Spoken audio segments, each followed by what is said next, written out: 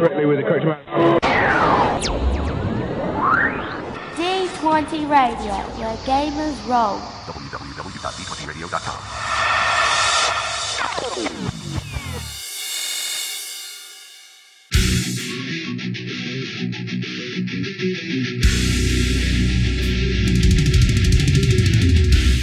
Welcome to Me and Steve Talk RPGs, a podcast where me and my friend Steve try and help you get the most out of your role-playing game experience.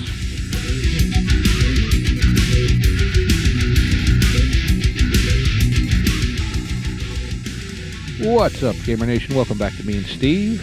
Steve and I here again tonight, like usual, and we also have a guest. So, how are you doing, Steve? Oh, I'm doing pretty good. How are you doing, Steve?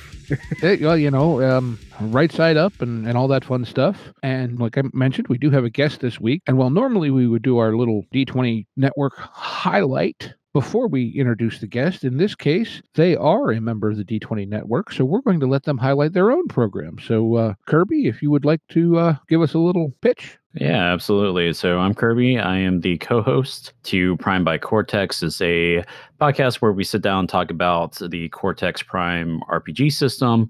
We also sit down with Cortex creators. Those are people who are working on stuff for the Cortex system. So it's going to be this sort of ecosystem where you can just create your own game and make money off of it. We've also sat down with like Cam Banks himself, who wrote the game, and we've done interviews with other people from fandom. It should be abundantly clear that we are not the official like Cortex podcast, but we like Cortex a lot, and you should come check us out. We'll usually talk about different parts of the system, and then every now and then we'll even just make a system on spot and just talk about what we think should go into a game that is primed by Cortex. Cool. Yeah, I was actually, the other day, I was listening to the one with, can't remember the gentleman's last name. Dan Telfer? Yes. Yeah.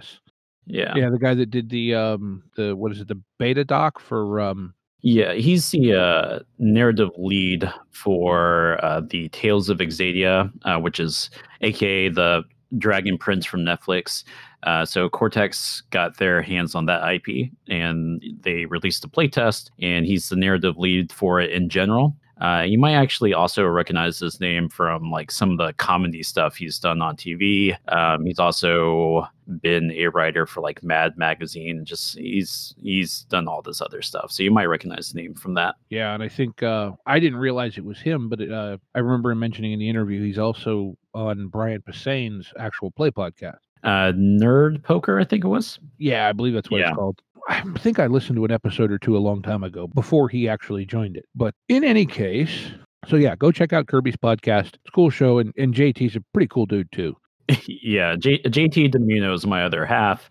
Fortunately, he couldn't make it here for this recording, but yeah, it's not just me talking to the ether. It's usually him and myself just going back and forth. Yeah, much like we do here, I think, in a lot of ways, other than you don't both share the same first name. So not yet, not legally. Okay. On it, yeah. You're working on okay. Oh, okay. Yeah. See, Steve, I told you people were going to try and steal our gimmick.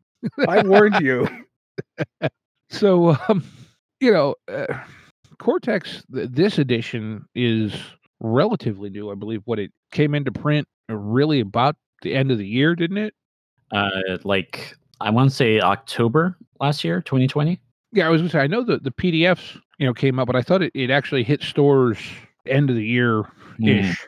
Yeah, that was like a whole kerfuffle. I mean, COVID's a big thing. The game was anticipated to come out like much sooner than it did, and then there was a whole kerfuffle with making sure it got to like your local gaming store and all that jazz. But yeah, the PDF's been at minimum, the PDF's been available since like October, in which Cortex is owned by fandom, so they're eventually going to have like an online platform for Cortex, just kind of like the D&D Beyond. Yeah, which is, so to speak, their claim to fame, is it not really? Yeah. Yep. Absolutely. So they're planning on having that, and it's supposed to be like this platform where you not only get to reference the rules, but you're going to be able to make your character sheets on there and do the dice rolls and stuff. And they don't have that feature out yet, but yeah, you can get the PDF on their site now if it's not already at your local gaming store. Okay, so it's going to be like a D&D Beyond and a VTT all rolled into one then. Yeah, which I think is pretty apt because Cortex itself is like there's no like one character sheet that you can really put for Cortex. So when you're talking about like unofficial games that people are just making for Cortex, it's going to be tough to like get all of that for like Roll20 or Foundry VTT, right?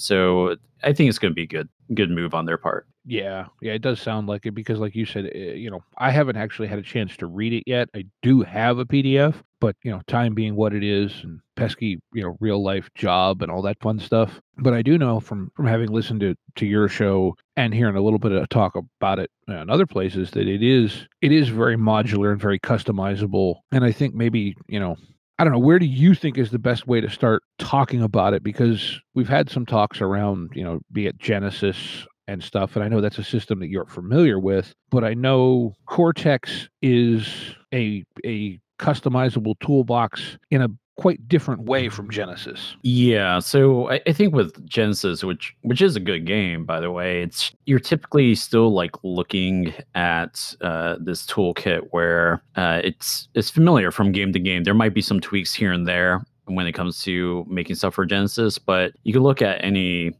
sheet and you can tell like where the tweaks are. And through that way, like it's way easier to have like a Roll20 VTT, right? Make a sheet for that. But with Cortex, like you can look at the PDF's book. They have 3 mini settings, and you'll find 3 completely different character sheets. But it all comes together at like this one base. So to like back it up a little bit, Cortex Prime is like a toolkit like Genesis, which not to knock Genesis or other generic systems, but Cortex is probably the first generic system where I actually felt personally that I had different tools at my disposal. Because when it comes to like Genesis and stuff, you're still kind of doing things like the Genesis way. And it's all just kind of very streamlined. And sometimes that's what you want out of a game. But when it comes to like Cortex, you're able to like mold Cortex around what you're doing rather than molding what you're trying to do around Cortex, if that makes sense.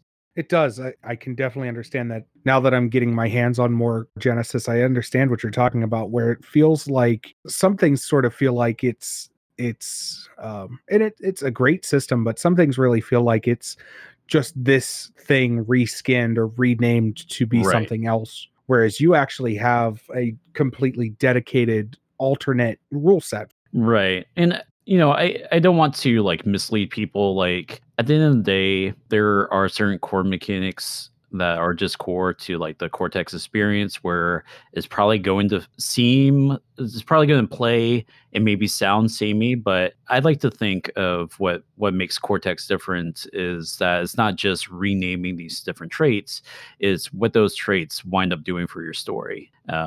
So like Cortex, with Cortex Prime, you can have like a very traditional character sheet where it's like your attributes, your skills, etc. Or you can pick these different like tools to tell different types of stories. Like, maybe you're doing like a CW superhero drama. You can have what would probably be out for that would probably be like values and relationships. So those are all like traits that you'll have on your character sheet that you'll actually roll, because the core premise of Cortex is that if it's important to you, to your story, or if it's important to your character, chances are it has a die rating attached to it. Okay. Now, again, going back to what I've heard you guys talk about on Cortex Primed, Cortex, like you were saying, it has stats, but it doesn't, unlike pretty much every other game I've ever seen, it doesn't always use its stats. You have various different components, be it stats or values or, other assorted things that you use depending on, like you were saying, what you want the emphasis on in your story, correct? Yeah, that's one way to put it. I think basically is like, the core mechanic of Cortex Prime is building a dice pool, right? And you're building a dice pool based off these various traits that you have on your sheets for whatever is important to the situation. So, JT's not here, so I can just use him a little bit like a punching bag here. But let's say that I was trying to contest something that JT said, right? Maybe I will pick up my relationship die with JT, which might be rated at D10, because this is a system where the bigger the die, the better you are at that thing. And then maybe I'll pick up like a D8 podcasting host die, and maybe I'll pick up another die that's like a D8 social die, or maybe a D8 charm die if you want to break out further than like a generic physical, mental, social spread, right? Mhm. And then I'll roll those dice, and it all boils down to the same mechanics where you're just trying to beat the difficulty, and you might have complications that pop up if you roll ones, etc. But the dice that I chose to make that roll color the situation, and so like I think in that example, if I had picked physical die rather than like a social die, obviously maybe I get a little handsy with JT rather than talking him through a thing. There are probably much stronger examples of that, but that's like the absolute basics. Is you're typically rolling at least 3 dice that are all these different types of traits that the system calls trait sets to then inform the narrative. All right. So now you say you're building a dice pool. Are you then totaling up all those dice? Are you picking up the highest one? You picking the lowest one? I'm guessing higher because you said your bigger your die, the better. But yeah. So it's a roll and keep system. And so you're rolling a dice pool, and typically you're keeping 2 dice. And yeah, you typically want higher dice, higher or bigger dice, depending on the situation. And so basically, like the method where you would just tally them all up together, it's what Cortex calls a mod. And basically that's pretty much like the kind of like heart and soul, and what makes this like so hard to like lay out like a character sheet or example situation is that it's a very modular game. That's part of their tagline. It's this multi-genre, multi-tool, modular system. And so half the things I just mentioned could easily be swapped out for other stuff. We've already talked about how you can swap out traits. So maybe you want something more in depth than just a social trait, right? Maybe you want charisma, composure, presence, or whatever have you, right? But even down to like the core mechanics, if you wanted to mod the game to count all the dice as one total rather than just keeping 2, you're allowed to do that. The other half of that is like normally you're being rolled against in order to set that difficulty, usually by the GM, or maybe it's another player that's rolling against you. But if you want to cut down the rolling, there's a mod for that. You can just have the GM declare what the difficulties are. So there's a lot of things that you can take from Cortex and kind of mix and match, and that's the kind of stuff that we talk about on the show. Okay, yeah, because I'm looking at the kind of the front pages in the PDF of the book now, and it does it's multi-genre, modular, session-centered role-playing game, and that's seeing the session-centered thing reminded we were talking with another host from D20, Sugi, which I believe you know him. He's what the heck is the name of his show again? Squad Tactica. Yes, there we go. Just had a brain fart. But he said, he really likes Cortex. He said, but it does feel very episodic to him, which he said, is kind of a nice thing because, it does create kind of these little self-contained things where, okay, so, it suits itself to maybe somebody doesn't show up. Well, they're just not in this episode, where, like a lot of other games, well, okay, so-and-so doesn't show up. So they're coming along in a bubble because we may be half the world away by the time we start playing the next session. Yeah, and I think there's a couple things that play into that. Like, first and foremost, there's like the mechanics itself. Typically, the mechanics measures itself alongside like, okay, has this scene ended? Okay, this happens. Like maybe all the stress steps down for all the characters, right? Because they've transitioned to a new scene, or maybe the like assets that they created during gameplay is no longer relevant because they moved to a new scene. But then also, depending on what you're choosing to do in terms of like advancing your characters, they have a mod that's called like the growth pool. And essentially you're building this growth pool based off of whatever your GM tells you. It's normally like, did you take stress? Okay, you get a die for your growth pool, that kind of thing. And so where that kind of like comes back full circle is that at the end of the session, before the players leave the game, ideally, is all these characters are having a little tag scene where the players are kind of rolling for their growth pool to see if maybe they improve the skill or maybe they improve the relationship. And then they're supposed to do a little tag scene where they talk about like, oh, well, it's the end of this 1930s noir thing. I'm at my office drinking some whiskey, pouring over the notes, and trying to improve my investigation skill, right? That sort of thing. So it's supposed to bring it all home to like a very episodic feel. But then additionally, like when it comes to Cortex, I personally like splitting my players up a lot in just games in general, and Cortex is not the type of game where you have to worry about like don't split the party. That's especially true when you consider that in Cortex, you could have a player who plays the bad guy, right? If you're playing Smallville, which used to be like one of the older Cortex games, you can have a player who's like Lex Luthor, right? Whereas another player is Superman. Mm-hmm. So yeah, you can absolutely slot people in and out as needed, or split them up, or not worry about like party balance because someone's missing. That's pretty cool. I like that. A thought hadn't occurred to me until you just mentioned it, where, so to speak, you could have a member of the quote unquote party, but you don't have to have your traditional party dynamic, which I think is neat, because I don't know that I've ever seen a game that really lends itself to that. I mean, you could always have the turncoat, but it generally doesn't work too well, other than more than a surprise kind of thing. Yeah, and I think like I tell a lot of people this, and a lot of people are rightfully wary of what does PvP look like, right? Especially if you come from like a traditional like D&D background, right? Because in D&D, which is I think is okay system, but it's ultimately a game where you create a character who's largely geared toward fighting. And you're playing around with other characters who are also geared toward fighting, but might be better at fighting than you. Like, why would the cleric get into any like sort of interpersonal problems with the neutral evil barbarian who just did the bad thing, right? Player wise, right? So when like the natural thing to fall back on is fighting, but with Cortex, like you have all these different tools that basically gets funneled in a way toward a simple like conflict resolution that does allow for one good role playing.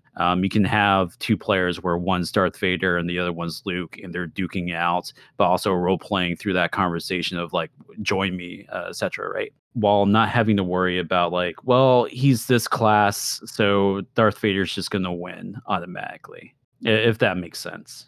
No, I understand, and this is something that, again, going back to, we did talk about Cortex a decent amount when we had Suki on the last time, and he was saying, in his opinion, to a certain point, Cortex seems very focused on the intercharacter relationships, perhaps even more so than the relationships of the characters to the world in general, where that, typically in, like you were saying, more traditional games, be it D&D or whatever, it's the party versus the environment, where, like you're saying, and I think it goes back to, like you mentioned Smallville, and I believe they did Leverage and some other, TV drama related games in previous versions of Cortex. So that this tends to focus more on relationships than action, we'll say. And I don't mean to say that it doesn't do action, and I don't have any experience with it, but that, that's kind of where its focus is. Is that fair? I would say that's mostly fair in the sense that, from my experience, obviously I run it a lot. It can do just your regular action. It all kind of depends on how you build the game. But I think in terms of like what's making Cortex shine over other generic systems, or even over like the system that you're already using for a thing, right, is that interpersonal relationship that you can potentially have in the game. If you don't want it to be front and center, you don't have to be, but it all depends on like what your build is for that given Cortex game. You've already mentioned a couple where like Cortex has done like the heist type of game. That one didn't really delve into relationships too much from what I remember of it, but it's done Smallville, which is obviously like a soap opera, right? But on that same note, it's also done Marvel Heroics, which is probably the most well-known Cortex game, I would say, while also still doing Firefly, which, Firefly didn't necessarily delve into relationships as a mechanic. But, you might be asking, like, outside of, like, the role play, what encourages a player to do that interpersonal role playing, right? And, that's some of the mechanics. If you have, like, a relationship dice, or if you have say the growth pool, where the only way you can add dice to the growth pool is by taking stress, then you're going to have players who are going to take that moment where they're like, they just slayed the dragon, saved the villagers, and maybe they're sitting down by the fire, and they're going to be like, well, we're close to the end of the session. It didn't take that much stress. I know what I'll do. I'll heckle the rogue PC for stealing from the peasants' houses while they were evacuated from the city. And so they'll get into a contest with one another, role-playing that out and doing some dice rolling. And yeah, maybe they both walk away with not only stress that will help them improve their skills, but also just some really good role-playing. I really like what I'm hearing about this, because I think one of the things that sort of gets missed in social interactions in RPGs is when you butt heads with somebody, when you don't agree with somebody necessarily all the time. I think what happens a lot of the time is you see social interactions in RPGs where people want to just, oh yeah, I agree with what they're saying, and maybe morally they object, but they're just agreeing because the system to like Dungeons and Dragons is a perfect example. The system to do a disagreement would be two opposed constitution or charisma checks, and that's just awkward all across the board. And I do actually like what I'm hearing as far as being able to do player versus player opposed checks and it not being a mess or awkward.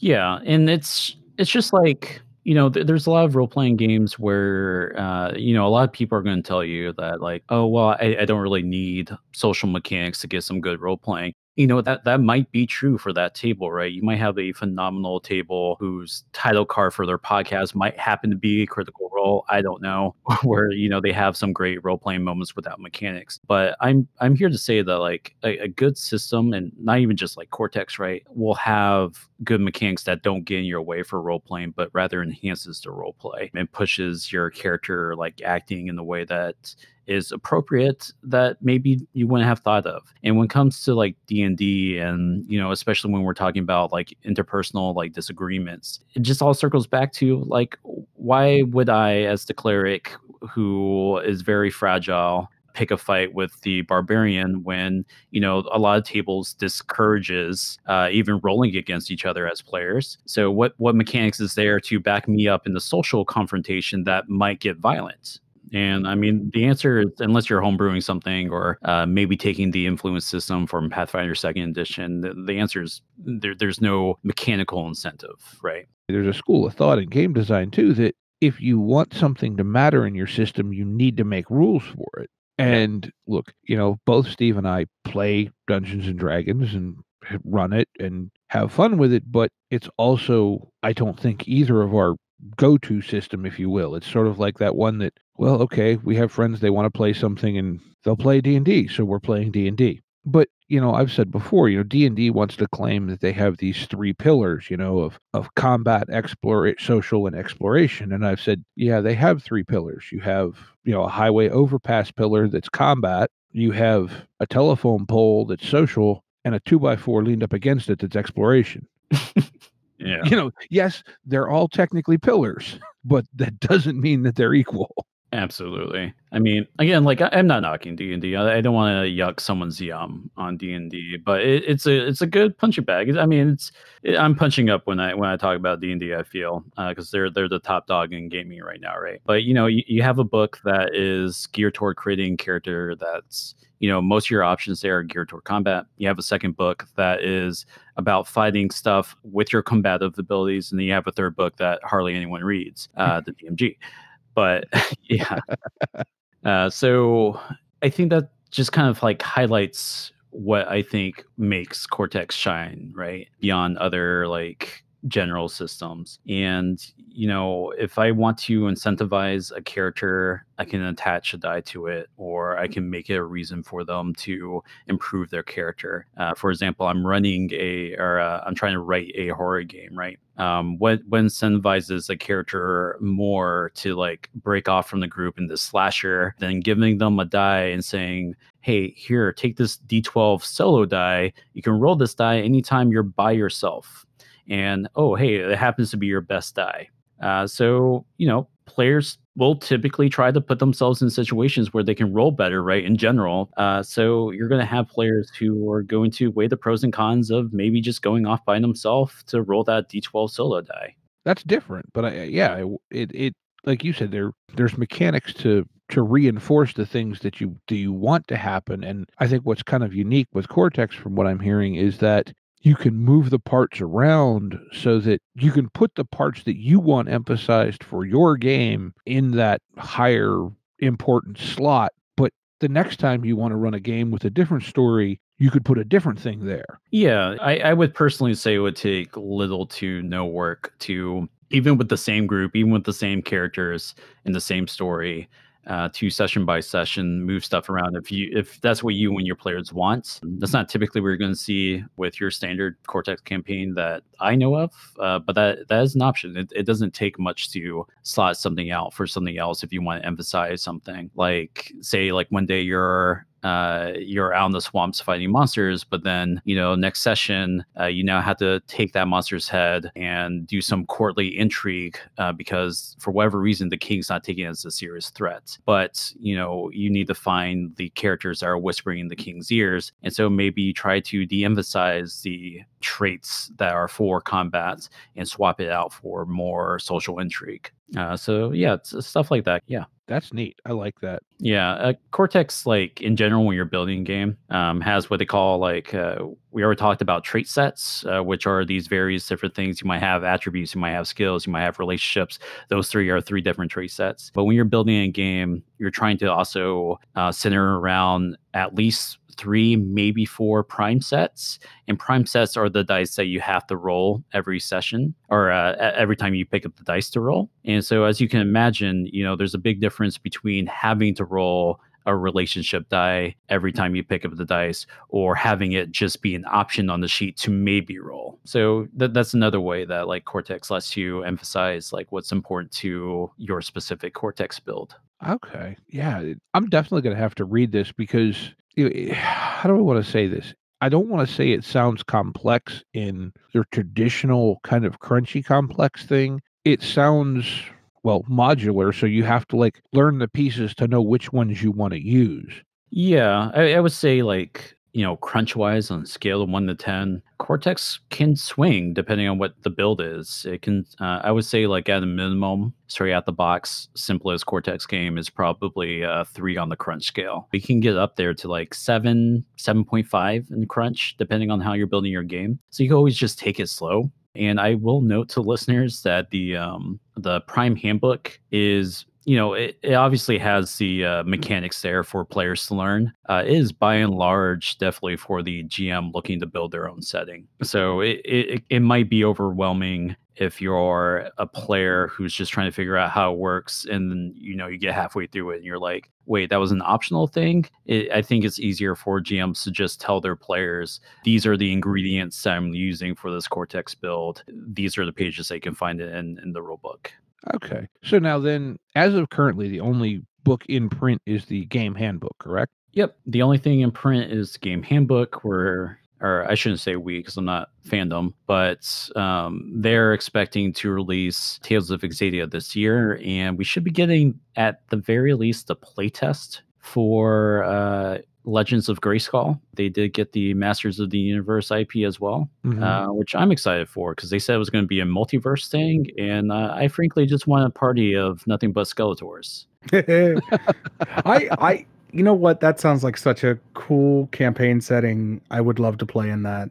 Being able to play in Grayskull is like, it's just so cool. Like, I love the fact that they officially licensed that, and that's something they're using. So yeah, I'm excited for it. I was a big fan of the latest She-Ra stuff. I started getting more into the old like He-Man stuff because of this game. But also they're doing that like miniseries, and they did a demo of the Legends of Grayskull game with some of those voice actors. Cool. But yeah, the Cortex Prime Handbook's the only one that's printed. It does come with 3 mini settings. One of which you can actually just view for free on their website. It's Hammerheads, and that's kind of like the crisis response team. Like you get your own like little ship, and you're responding to disasters. It's a love letter to some older show that I am blanking on right now. Yeah, it was Thunderbirds.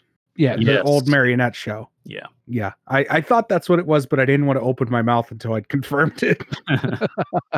But yeah, that's a cool setting too. I really like how it seems like this could do very episodic very easily, and also at the same time, if you really wanted to, you would have no issues and it wouldn't fight you to do long running narrative. And I like how flexible it seems the system is. Yeah, like right now on our show, JT and I did a mini series, which was just a very like generic sword and sorcery type thing, inspired by like Conan, a little bit of Black Company, etc. And we recorded that over 3 sessions, and we're chopping up in episodes. And I mean that's could have easily just been a longer running narrative, no problem. I think when it comes to like Cortex and like doing episodic or not, because some people don't like episodic.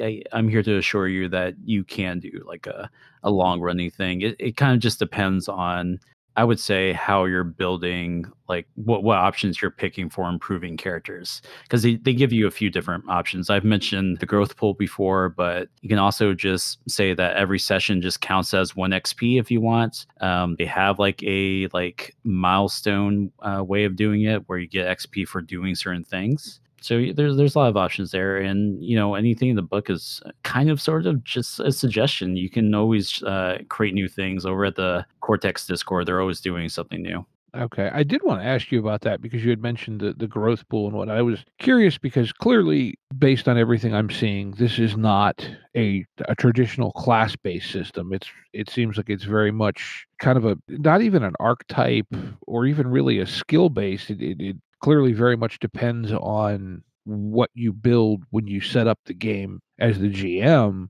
Mm. But I was curious as to how it handles character advancement. Well, to circle back a little bit, yeah, it's a classless game, right? They offer an option for GMs who are building their games to like let players build their characters from scratch based off the notes that the GM provides them. Take this many dice in this, et cetera, et cetera. They also offer the ability to actually do archetypes, but even then, you're never like beholden to a single archetype, even if that's what your game's doing, unless you're specifically trying to like homebrew your game to do that, right? So you can have an archetype that's warrior, cleric, etc., that has like all this prepackaged stuff, but then your characters can spring from there. And there's no like, it's not like say Pathfinder 2nd edition where there's like all these different buckets of feats. You can only grab from this bucket of feats if you're A, B, and C, right? With Cortex, if it makes sense for your character growth, typically, unless you and the other players talked about it, you're free to just grow however you want your character to grow. Another note there is that one of the potential trait sets that you can get are basically what they call roles. That's ROLES. And they have that in Leverage, where it's like the different roles that you might have for a heist team. But if you were doing like a high fantasy game, you can write down that the roles are fighter, wizard, rogue, and you can have more roles from there. And so a given player might have like a D10 fighter die. That's what they're really good at, but like a D6 wizard die. So they can maybe cast some cantrips. And, you might say that like in order to get better at being a wizard, you have to drop down from your D10 fighter die in order to improve the D6 wizard die. That's what Cortex calls like fixed steps. Where in order to get better at one thing, you have to drop down another thing. You normally see that with like the more like abstract traits, but you can absolutely do that for roles. And you're free to also add specialties and skills to these games as well. It's not all just abstract stuff. You can have the traditional like skill list and something like hard coded, like I am good at hacking, I am good at slashing, etc. Yeah, I'm getting the sense that if there's one thing Cortex might not be great for, it's what are we going to play tonight? Oh, let's play Cortex. It does require more work going in than, well, again, because it's the touch point, say D&D, where, okay, yeah, well, it doesn't take a whole lot of work to make a cave filled with goblins, and everyone makes characters, and we go beat up the goblins. Doesn't seem like Cortex. That's just not what it's built for, and I'm not saying that that's a bad thing. It's just that different games are built to do different things. Well, I would be remiss if I didn't mention like the good work that people have been doing in the Discord for Cortex specifically, and that's we have at least one person who's the moderator, Angel, who has like this Cortex build called Shuffle, where you can just build a Cortex game off the cuff. If I'm not mistaken, I haven't had a chance to try that yet, but then we've been doing these pickup games on Friday nights and Saturdays. I haven't been able to attend a lot of them, but one of the Discord users over there, Nate, and I believe more of them do it. They'll basically just show up for a pickup game, talk about what kind of game they want to do, and they'll typically be rolling dice in like half an hour. Oh wow. Yeah, because the thing to remember is like, your Cortex build doesn't have to be super complex for you to have fun. You can start with a very simple build for your Cortex games. Maybe you just tell the table that, okay, we're going to play with attributes and skills and just go from there. And we're going to use the suggested list of skills from the Cortex Prime handbook. And it's like maybe halfway through the thing, you'd be like, we're really kind of leaning into soap opera. Let's do relationship dice, and you can add from there. So you can do like a pickup game. It does require at least one person, but ideally more people to be familiar with what Cortex has as options to make it go even faster. But yeah, you can do pickup games. Fair. Yeah, look, I'm just looking at the table of contents and reading all the things, and it's like, yeah, it feels like, and again, I'm not trying to say this is a bad thing. It feels like it's intended to be a kit to make the game you want out of, as opposed to here's a game, this is how you play it. And I think that's a good thing. Yeah. I mean, like I said, there are 3 mini settings in there that you can just take and run some long games with and just use that as a base if you like. But if you're a GM or player that's not looking to build your own thing, you might just want to lean on those pre-made settings or wait for Tales of Exadia and Legends of Grayskull, or wait for the Creator Studio to come out, and that's going to be like the DM's Guild equivalent, right? Where it's going to be all these fan-made games that they're actually going to get paid for, and pull something from there, and maybe they'll have the thing that you're looking for Cortex. There's a lot of people like hacking stuff for Cortex.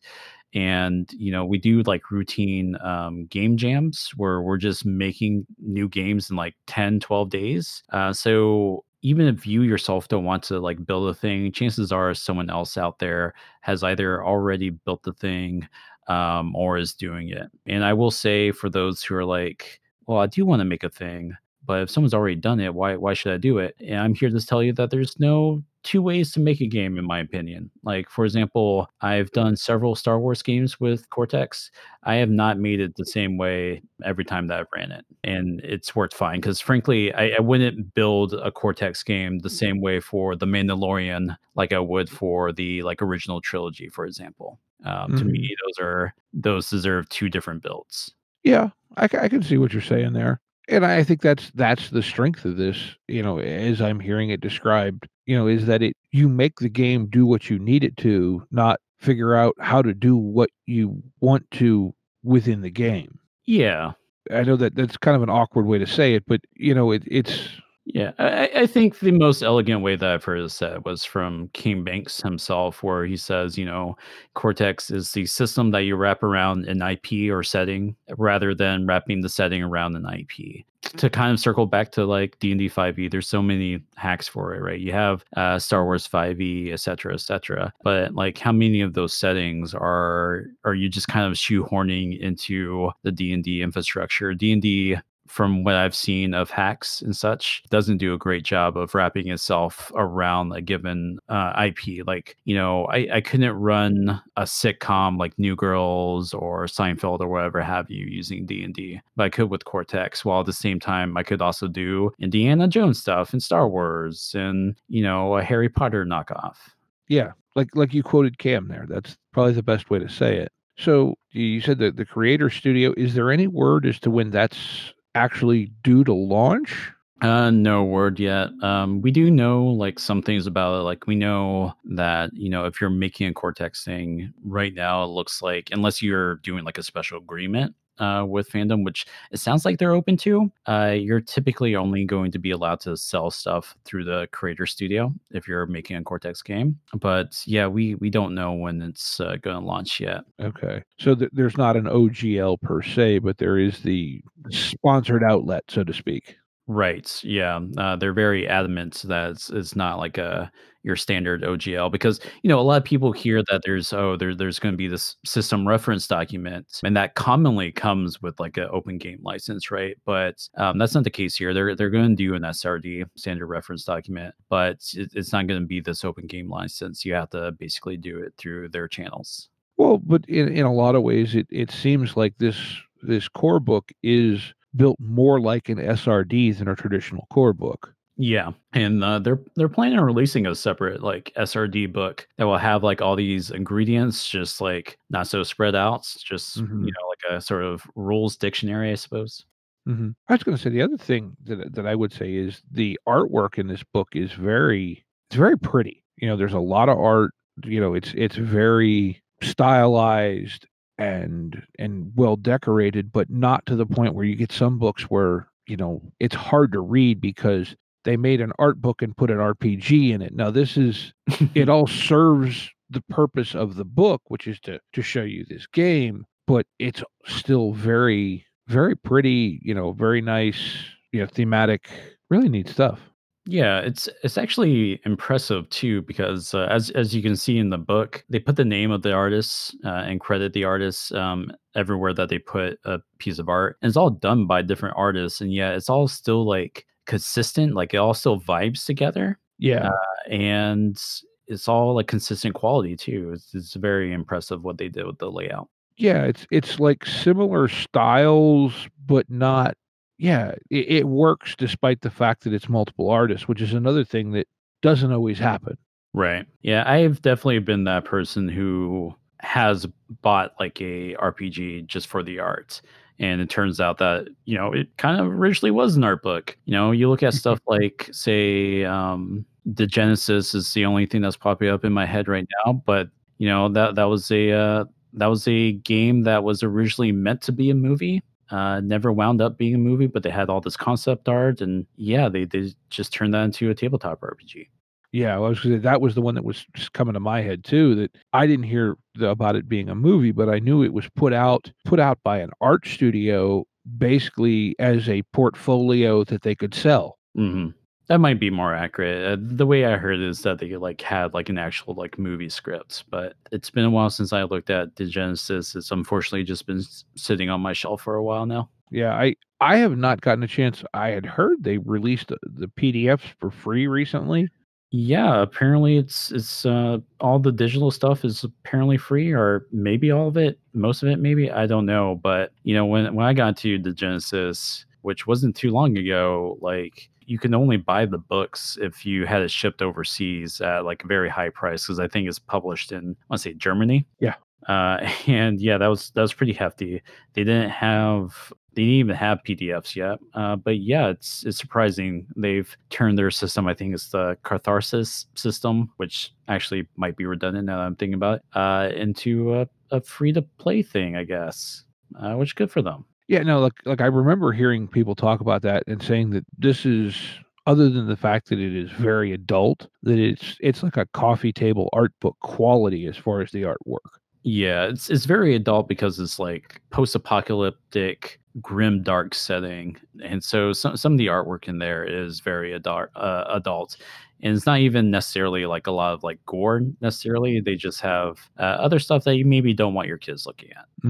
So let me ask you, and I know everybody has this kind of thing with games. What is your go-to overall setting? I guess with Cortex or even regardless of system. Do you like post-apocalyptic superheroes or whatever kind of mashup? Do you have a favorite thing you like to play? For me, it's very much just whatever the flavor of the week is. I think it's easier for me to say that what's not typically my go-to, and that's high fantasy is typically not my go-to. But I don't know. I suppose I would say maybe urban fantasy. Mhm. I got into the hobby through Vampire the Masquerade back in the day, playing Bloodlines, the Bloodlines video game, which I was probably too young for, but I played anyways. So I don't know. I guess I have a soft spot for more urban fantasy stuff. That's cool. Yeah, I'm a little burnt on kind of classic high fantasy at this point too. It's it's just well, and like for me, I actually got into the first game I ever played role playing wise was the old West End Star Wars, and then some other sci-fi stuff and Call of Cthulhu were the games I played early on, and I think that does the games that you play early on can really shape what you're looking for. I think as you mature and go, oh yeah, this is what really kind of triggers my imagination and gets my juices flowing. Yeah, absolutely. And I don't know, I think it's kind of interesting to see to compare like two players like career, I guess you can say it was. Like one player might have had their start with Advanced Dungeons and Dragons, and their player might have had their starts with GURPS, and another player might have had their start like me with World of Darkness. And they're gonna have like three different like outlooks on games that have only matured since then, I feel. Yeah, and the industry has changed, and the philosophy of game design has changed so much. Well, the '70s through the '80s and the '90s, and now in this millennia, it's evolved, and right now especially we're in such a golden age. Between digital publishing and OGLs and all these things where there's just so much out there for you to be able to find that thing that is what you're looking for. Yeah, I think especially like it seems like every IP is getting their own tabletop game, and sometimes it's just like a IP that's adapting itself to I don't know 5e or an existing system. These IPs that are getting licensed for completely new RPG systems. It's an interesting time. It's been an interesting time for indie gaming. It's starting to grow to be a little bit of a different time now in the space because I feel like there is like more and more attention with we got this D&D movie coming out, and so people are looking at role-playing games, and I think people are trying to just kind of jump ahead with IPs since it's like the easiest way to attract someone's attention from the top of the list with D&D to maybe looking at these other games. It's hard to show a person a list who maybe just watched the new D&D movie, which will surely be a hit, and say, hey, look at Savage Worlds or look at this Powered by the Apocalypse game. We can just show them the Alien RPG or the upcoming Terminator RPG, right? Yeah, I almost backed that Terminator RPG too. Probably end up kicking myself for not doing it, but I actually played that studio's original game some back in the '90s, and it was an interesting game. I have it now in PDF, but it was a really it's called Slay Industries, and they just released a second edition. Hit stores, I think, in February this year. That sounds very familiar.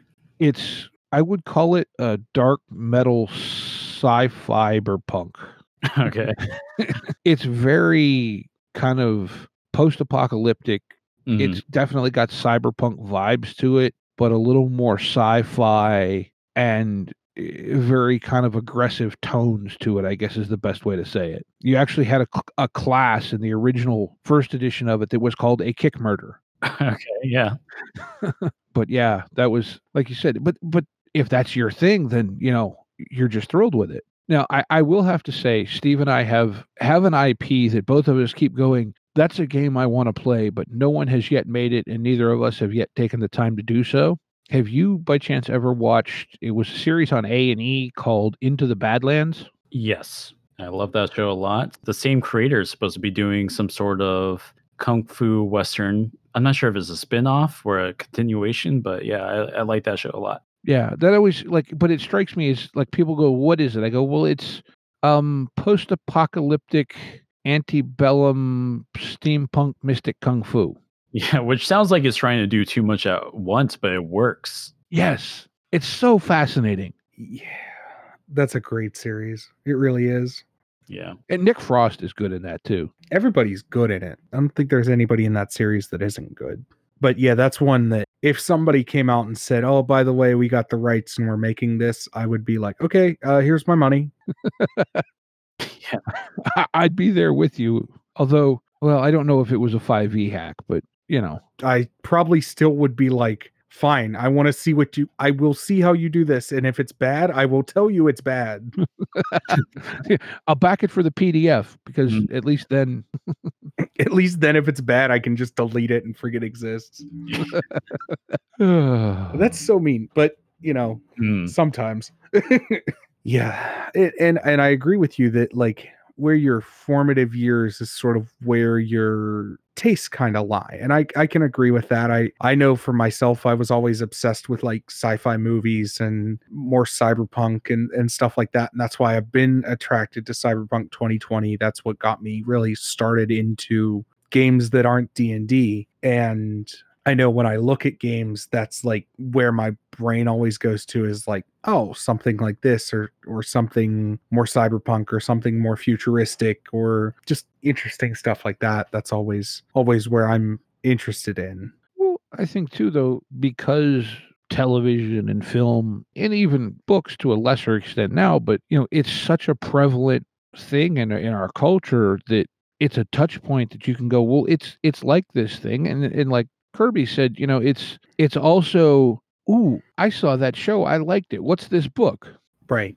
Yeah, absolutely. I mean, it's fair, right? Because it's like, you can go on, say, Reddit, RPG subreddit, and there's always someone asking, even for some of the like most obscure stuff, what RPG can do this thing? Oh, I speaking of that, I sent you a TikTok a while ago, Steve, that was like, what RPG can do this thing? And it was a million comments like, oh, we'll just play it in this. And oh, I can't remember what the exact John Wick. Yeah, John Wick. What could do John Wick well? And then it was like somebody commented like just ridiculous stuff just constantly. And I was like, yeah, that sounds about right for that Reddit thread. That's typically how that goes, is you'll get people that are like, I'll just play it in D&D. No, I don't, but it doesn't do it right. Just do it.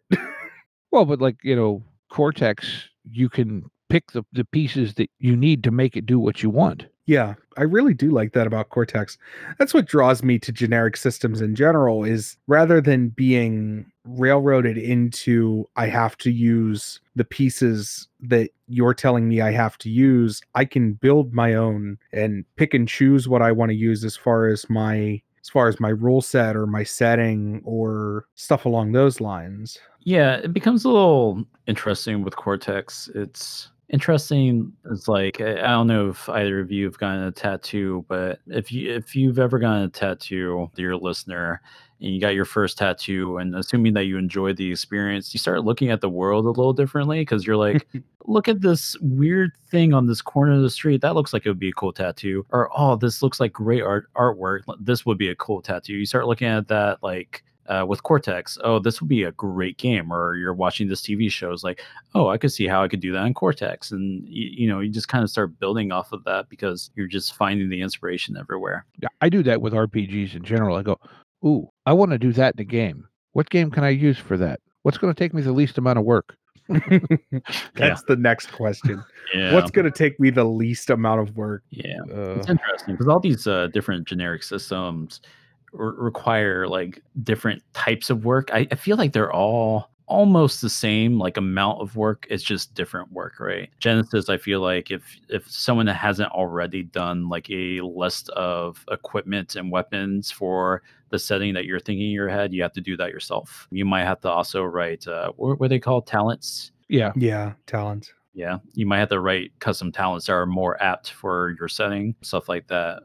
With Cortex, you just have to think about like, I mean, it's still a lot of work, quote unquote, in the sense that you have to think about like, I want to do Enter the Badlands. What's actually important, because you have to think about how to build your character sheet, right? And it's like, well, all these people, like, they're doing the martial arts, but they don't talk about different styles. So I guess I won't have traits that cover different styles. It doesn't really seem to matter for like the major characters, like the power difference. They all seem to be like relatively on there. So if that's not important, what is? And you just kind of follow that like rabbit trail until you get the build that you want. Yeah. No, I'm definitely going to have to sit down and read this, because it feels like, I go through these moments where I'm thinking about gaming, and I go, man, I just want to have that one system that's my go-to. And then I go, but I don't want to give this game that I have up for this kind of thing. And I don't want to give this other game up for this other kind of thing. And so I end up just going, I want all the games.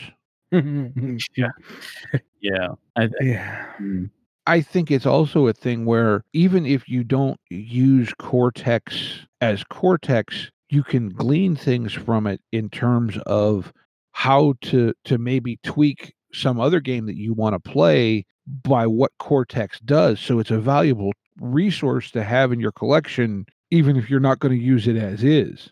Yeah, I would agree with that. I think for me, Cortex was just an easy sell because it has all the things that other games do, like individually under one umbrella.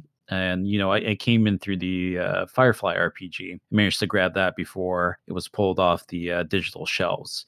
And that's one problem I should note is all the stuff that belonged to what was it, Margaret Weiss Productions or publication? I forget. I think it was Productions. Yeah, those were all pulled because fandom didn't get all of that.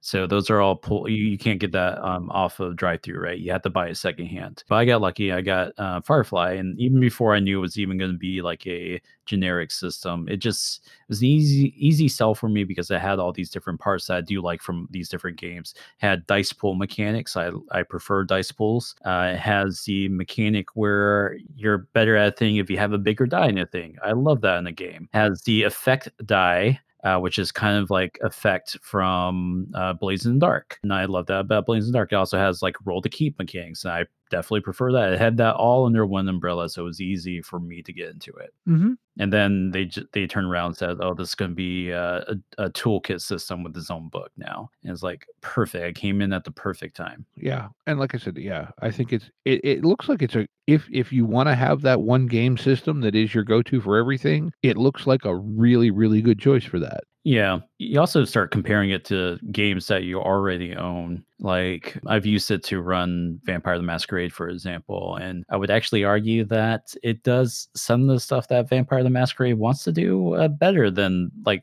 that actual tabletop system. But then there are other games where like the game that's designed for the specific thing turns out to be better. So it's just nice to have Cortex there for when you run into those games like, well, I don't really like how crunchy this Shadowrun game is. I'll just run it with Cortex. Exactly. Because some games, like you said, Shadowrun, and we had a couple months ago, we did a interview with a couple of guys who've been into Shadowrun for years and love it, and both of them actually do a decent amount of work for Catalyst at this point. But they both said, look, nobody plays Shadowrun for the system. Absolutely. And I'm not averse to crunch. And Shadowrun's a crunchy system, right? I just want my crunch to be well done if it's going to be a crunchy game. And I don't think the Shadowrun stuff is well done. I do want to be clear, like I do play other games. I don't just substitute everything with Cortex. Like I'm currently into like the 2D20 system right now with the new Fallout and Octoon Cthulhu game. Now, which version of Fallout, the actual 2D20 Fallout isn't out yet, is it? You can pre-order it and get the pre-order PDF copy now. Okay, because I know actually the guy we talked to last week is streaming a game of Fallout Wasteland Warfare as an RPG. Yeah, that's so weird to me because it's from the same company, right? Modiphius, and they advertised it as an RPG, but it was definitely like a minis game first that happened to have RPG supplements, and that kind of feels weird to me. But Yeah. they do have like this new Fallout 2D20 system. Kind of surprised because they're releasing 3 games essentially back to back. Yeah, they've got what, Dune? Yeah, Dune, Octoon Cthulhu, and Fallout are all seemingly coming out at roughly the same time. All the pre-orders are out for it, so you can pre-order Dune and get that copy now. You can pre-order Fallout, etc., and get that copy now. Which I think Fallout's probably been the best one they've done for the 2D20 system. Yeah, I've not gotten a chance to play with any of that. Although when you were talking about the Fallout thing, I remember now hearing an interview with, I believe the guy's name's Chris Birch, that's the head of Modiphius, but they initially got a license to do kind of a board / miniatures game and intentionally built it so it kind of had RPG in it in the hopes that they could eventually get, I guess it's Bethesda, to expand the license to allow them to put out a full RPG. Okay, yeah, that's clever. Okay. Yeah, so it while it does seem odd, it was actually an intentional choice designed to go, oh, okay, let us do our thing with this, and then we'll show you how good we can do, and then we can do the thing we really want to do with it. Yeah, that was smart. I didn't even think of it that way. So is there anything more you want to tell us about Cortex? Anything more do I No, I don't think so. If you want to see like Cortex in action, JT and I have that miniseries. Fandom has their Roll and Keep series where they're basically rotating GMs and playing through their various settings. Right now, they have Melly running Eidolon Alpha, which is kind of like this Roman or Greek. I think Greek based sort of. I don't want to say Pokemon thing, but it's kind of like a Pokemon thing because you play as characters that like are inhabited by like a spirit of an eidolon that you use to have godlike powers, but at the same time you can also send it out into a world and battle for you. So that's kind of Pokemon-esque there. And Melly is should actually be a somewhat familiar name. She's the community manager for D&D Beyond as well. I think for just fandom in general, I'm pretty sure we had her on the show not too long ago. I was going to say, I recognized the name. I just wasn't exactly sure where from. So you can check that out there. And I mean, I think the only other thing I want to talk Cortex about is, JT and I on our show, we do a segment every now and then. We don't do it for every episode where we will prime a setting together. Sometimes we're tackling it from two different angles. Sometimes we're doing it cold where we're just talking about on spots. And we've gotten suggestions like, we did Avatar The Last Airbender. We took a suggestion from Melly and primed that. That was about like cooking and witches. We turned that to a game. So I'm here to ask the two of you, what do you think JT and I should prime next? I mean, my first response is to tell you we just told you about 5 minutes ago. Yeah, that's my go-to is just to be like, yeah, just I want to see you two, workshop an Into the Badlands game, and then also simultaneously steal that and play it on my own. Yeah, absolutely. All right then, I'll let JT know if he hasn't already watched the show. He has a lot of binging to do. Was there 3 or 4 seasons? I think just 3 seasons, but it's like hour-long episodes, right? Or Yeah, about 45 minutes. yeah. Well, okay then. Yeah. That's all I have to say about Cortex right now. I got some thinking to do about Into the Badlands again. Well, at least it's a show you already enjoy, so it won't be quite as much work. Yeah, with that, I think we're moving into Game of the Week. Game of the Week.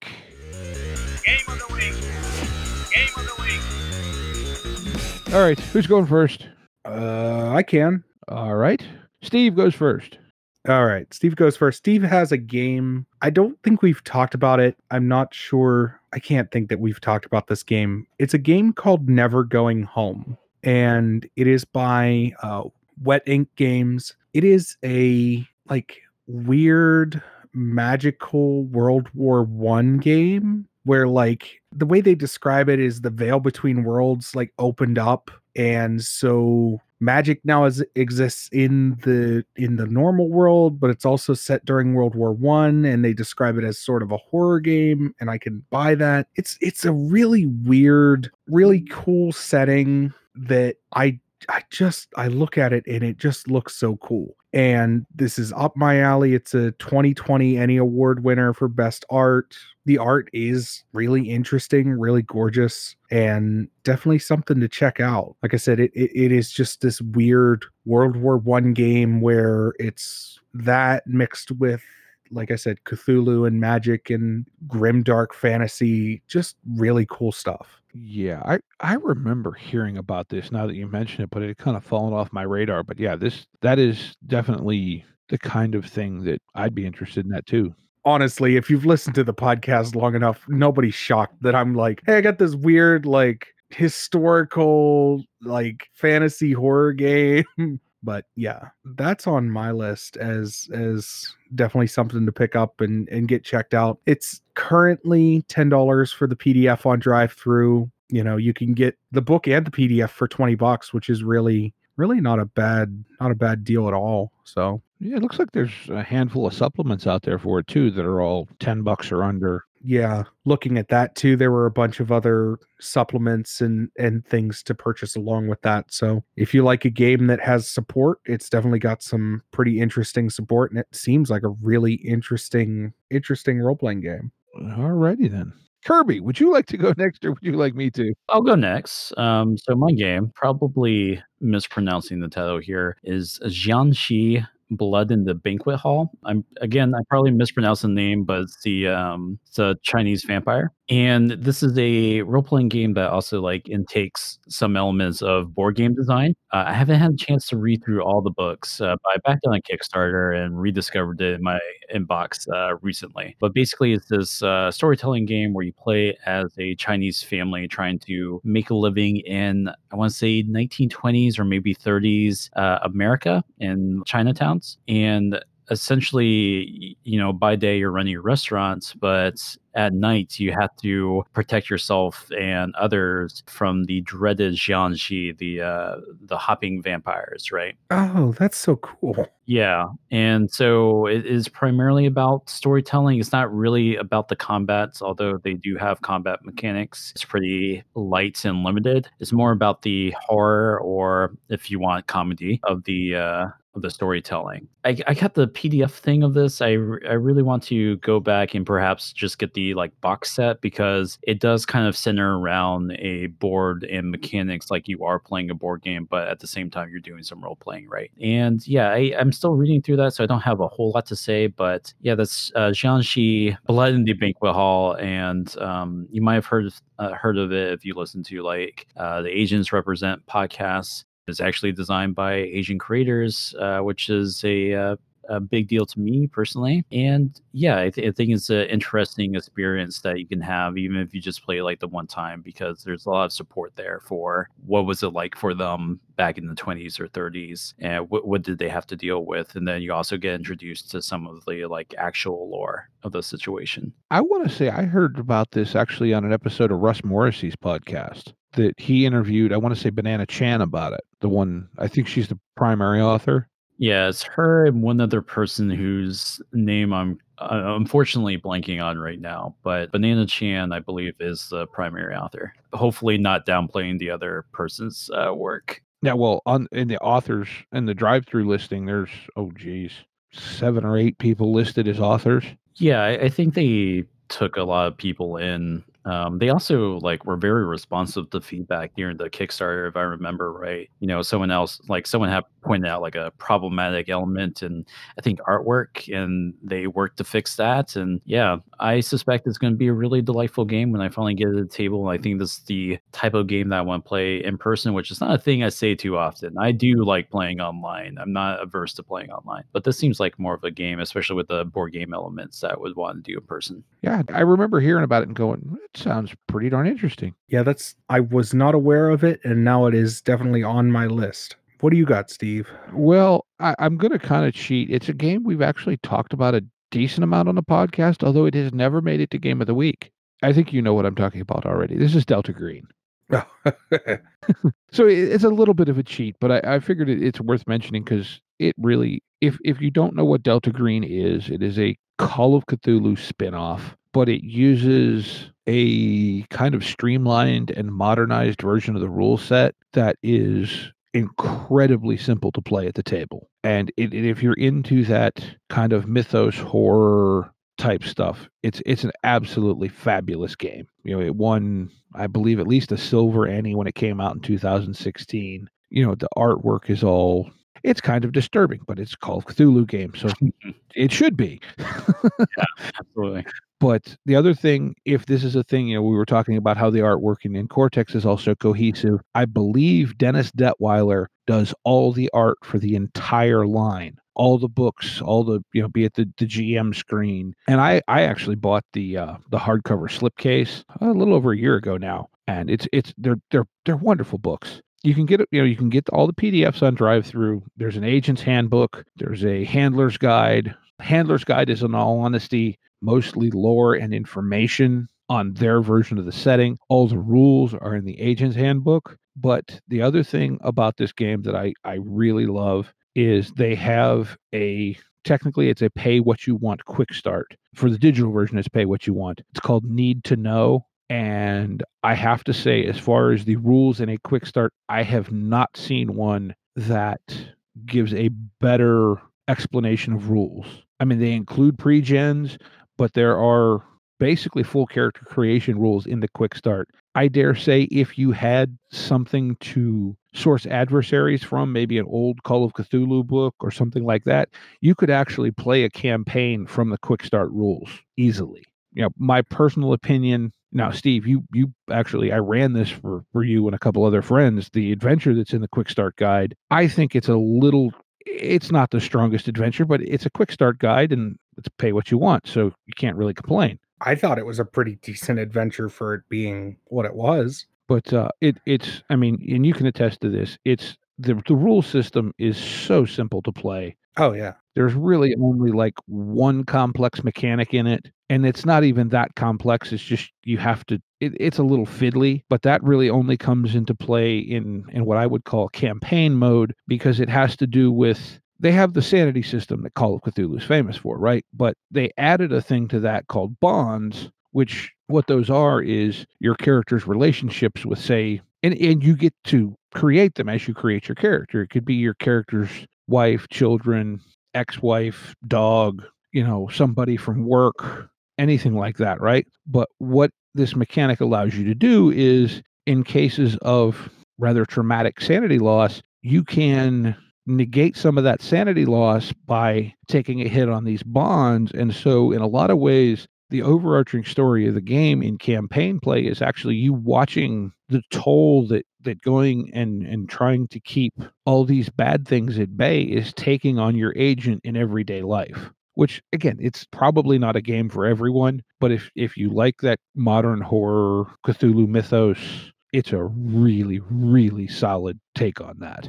That bond mechanic a lot, just from the sounds of things. I haven't gotten a chance to check the game out, but it's an interesting cross dynamic there, because normally, like with games that do sanity loss, right, it's unfortunately like very generic for such like a real life sensitive topic, right? And I feel like some of these games don't always capture it. They just think, oh, it's cosmic horror, let's just have a generic thing put in place. But the bond thing sounds like it's really going to highlight some stuff that I would be down for exploring. Yeah, and I believe, and I actually, well, okay, I'll give you an idea. My views on the quality of the quick start. I downloaded it, and then I bought it in physical because I found the version that came with the GM screen. So I have multiple copies of the quick start, in addition to the 2-volume slipcase with the agent's handbook and the handler's guide. And I also bought one of their books with like half a dozen scenarios in it, because writing horror scenarios is a little bit daunting in a lot of ways. And so I figured, if nothing else, they were good things to look at and kind of dissect and learn from. Yeah, it sounds like a very generous quick start too, if you're saying that you can practically just run a campaign with it. It doesn't have, it's a skill-based game, right? So there's not classes, but they do have, if you will, templates that, like, okay, you're a scientist, so you're going to have roughly this skill package and then some extra, skill points to put here, there, wherever. They don't include as many of those in the quick start guide as they do in the agent's handbook, but there's still, I want to say, 4 or 5 of those templates and direction as to, well, if you want a template that's not here, this is how you would build it. And the other thing, if you're really strapped for time, you can actually, and I don't know if it's free because I haven't looked, you can actually get the quick start guide on Audible in audio format. That's okay. That took a second for me to process, but that's really interesting. Yeah, like I said, it's Arc Dream is the publishing company. Like I said, I've talked about them a decent amount on the show before, but if that type of game is appealing to you, it is in my opinion, it is an absolutely wonderful version of it. Completely agree. I adore Delta Green so much. It is such a great game. Base mechanic is the D100 roll under, that if you've ever played Call of Cthulhu, it's okay, there's a number on the page, I need to roll dice and get underneath it. Almost no math involved in gameplay. So yeah, it's a really, really solid game. So I guess then that sounds like that wraps that. Kirby, do you have any further links, anything like that you'd like to give people where they can find Prime by Cortex, or I know you mentioned a lot of different Discords and so forth. Yeah. Oh man, I wish JT was here. He's usually really great about that stuff. I'm really bad about like self promoting. But yeah, you can find us on like Facebook and Twitter. We're typically slash primed by Cortex. We also are on the D20 radio server as well. I think JT is a moderator or maybe even the admin. I don't know. He seems like he's everywhere. And yeah, we're both active on the Cortex RPG Discord, which, you know, if you want a link to that, if you find our podcast, you can find in the show notes there. And keep in mind, like, again, we're not sponsored by Fandom. We're not even admins or moderators for that server either. We're just super active on there. So you can find us there too. Fair enough. I'll tell you what. I'll pester JT and make him send me the links, since he had the nerve to be busy when I asked him with like 3 hours notice if he wanted to come do the show. Let's just call him up right now. He can just do it over the phone. All right. Well, I think with that, then our stuff, you know, we're on Twitter and Facebook and Discord. all those fun. Yeah, we have the Discord and the links for all that. We put in the show notes as well. And like I said, we'll put all the links for Prime by Cortex and so forth down there as well this week. I guess with that, you know, thanks for taking the time to come chat with us, Kirby, especially on short notice. Yeah, especially on such short notice. Thank you so much for coming on and talking to us about Cortex and, you know, a system that neither of us have really touched, but have been wanting to for a while. And yeah, we do really appreciate it. Yeah, thanks for having me on. You know, I'm always eager to talk Cortex. I was waiting by the phone practically when you contacted me, so that's perfect. You know, if you want to hire me to talk Cortex at your birthday, your wedding, whatever have you, just let me know. I just imagine you have a big red phone, like the old Batman series where it was a big red phone, or like Powerpuff Girls, where you're just like waiting by it and it rings. It's like, want to talk about Cortex? All right, I'm here. Got the pager too, so just hit me up. All right, we'll get those numbers from JT too. And one other thing we wanted to bring up, there's an initiative starting on the Genesis Community Discord for some assorted one-shots that are going to be recorded for probably actual play broadcast somewhere. We're not exactly sure, nor is they exactly where they're going to be broadcast. And the first session of that's going to be April 18th, 2021, with more sessions, etc., to be posted. So if you're interested in that, go check out the Genesis Community Discord. We'll put the link down in the show notes, and check the announcements channel. It's where you'll find most of the information. Well, with that, we do want to thank everybody for listening, and we do want to remind each other to be kind to one another and get out there and play some RPGs. Yep. Intro and outro music by the band 12 Noon. You can email us at meandsteverpg@gmail.com. You can also find us at facebook.com/meandsteverpg. Thank you, and be kind to each other.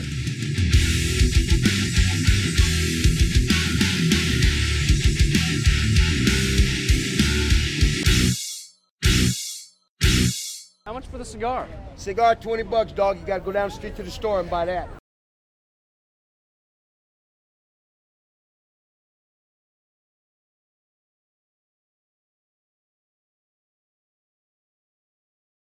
JT, do you want to go next, or would you like me to?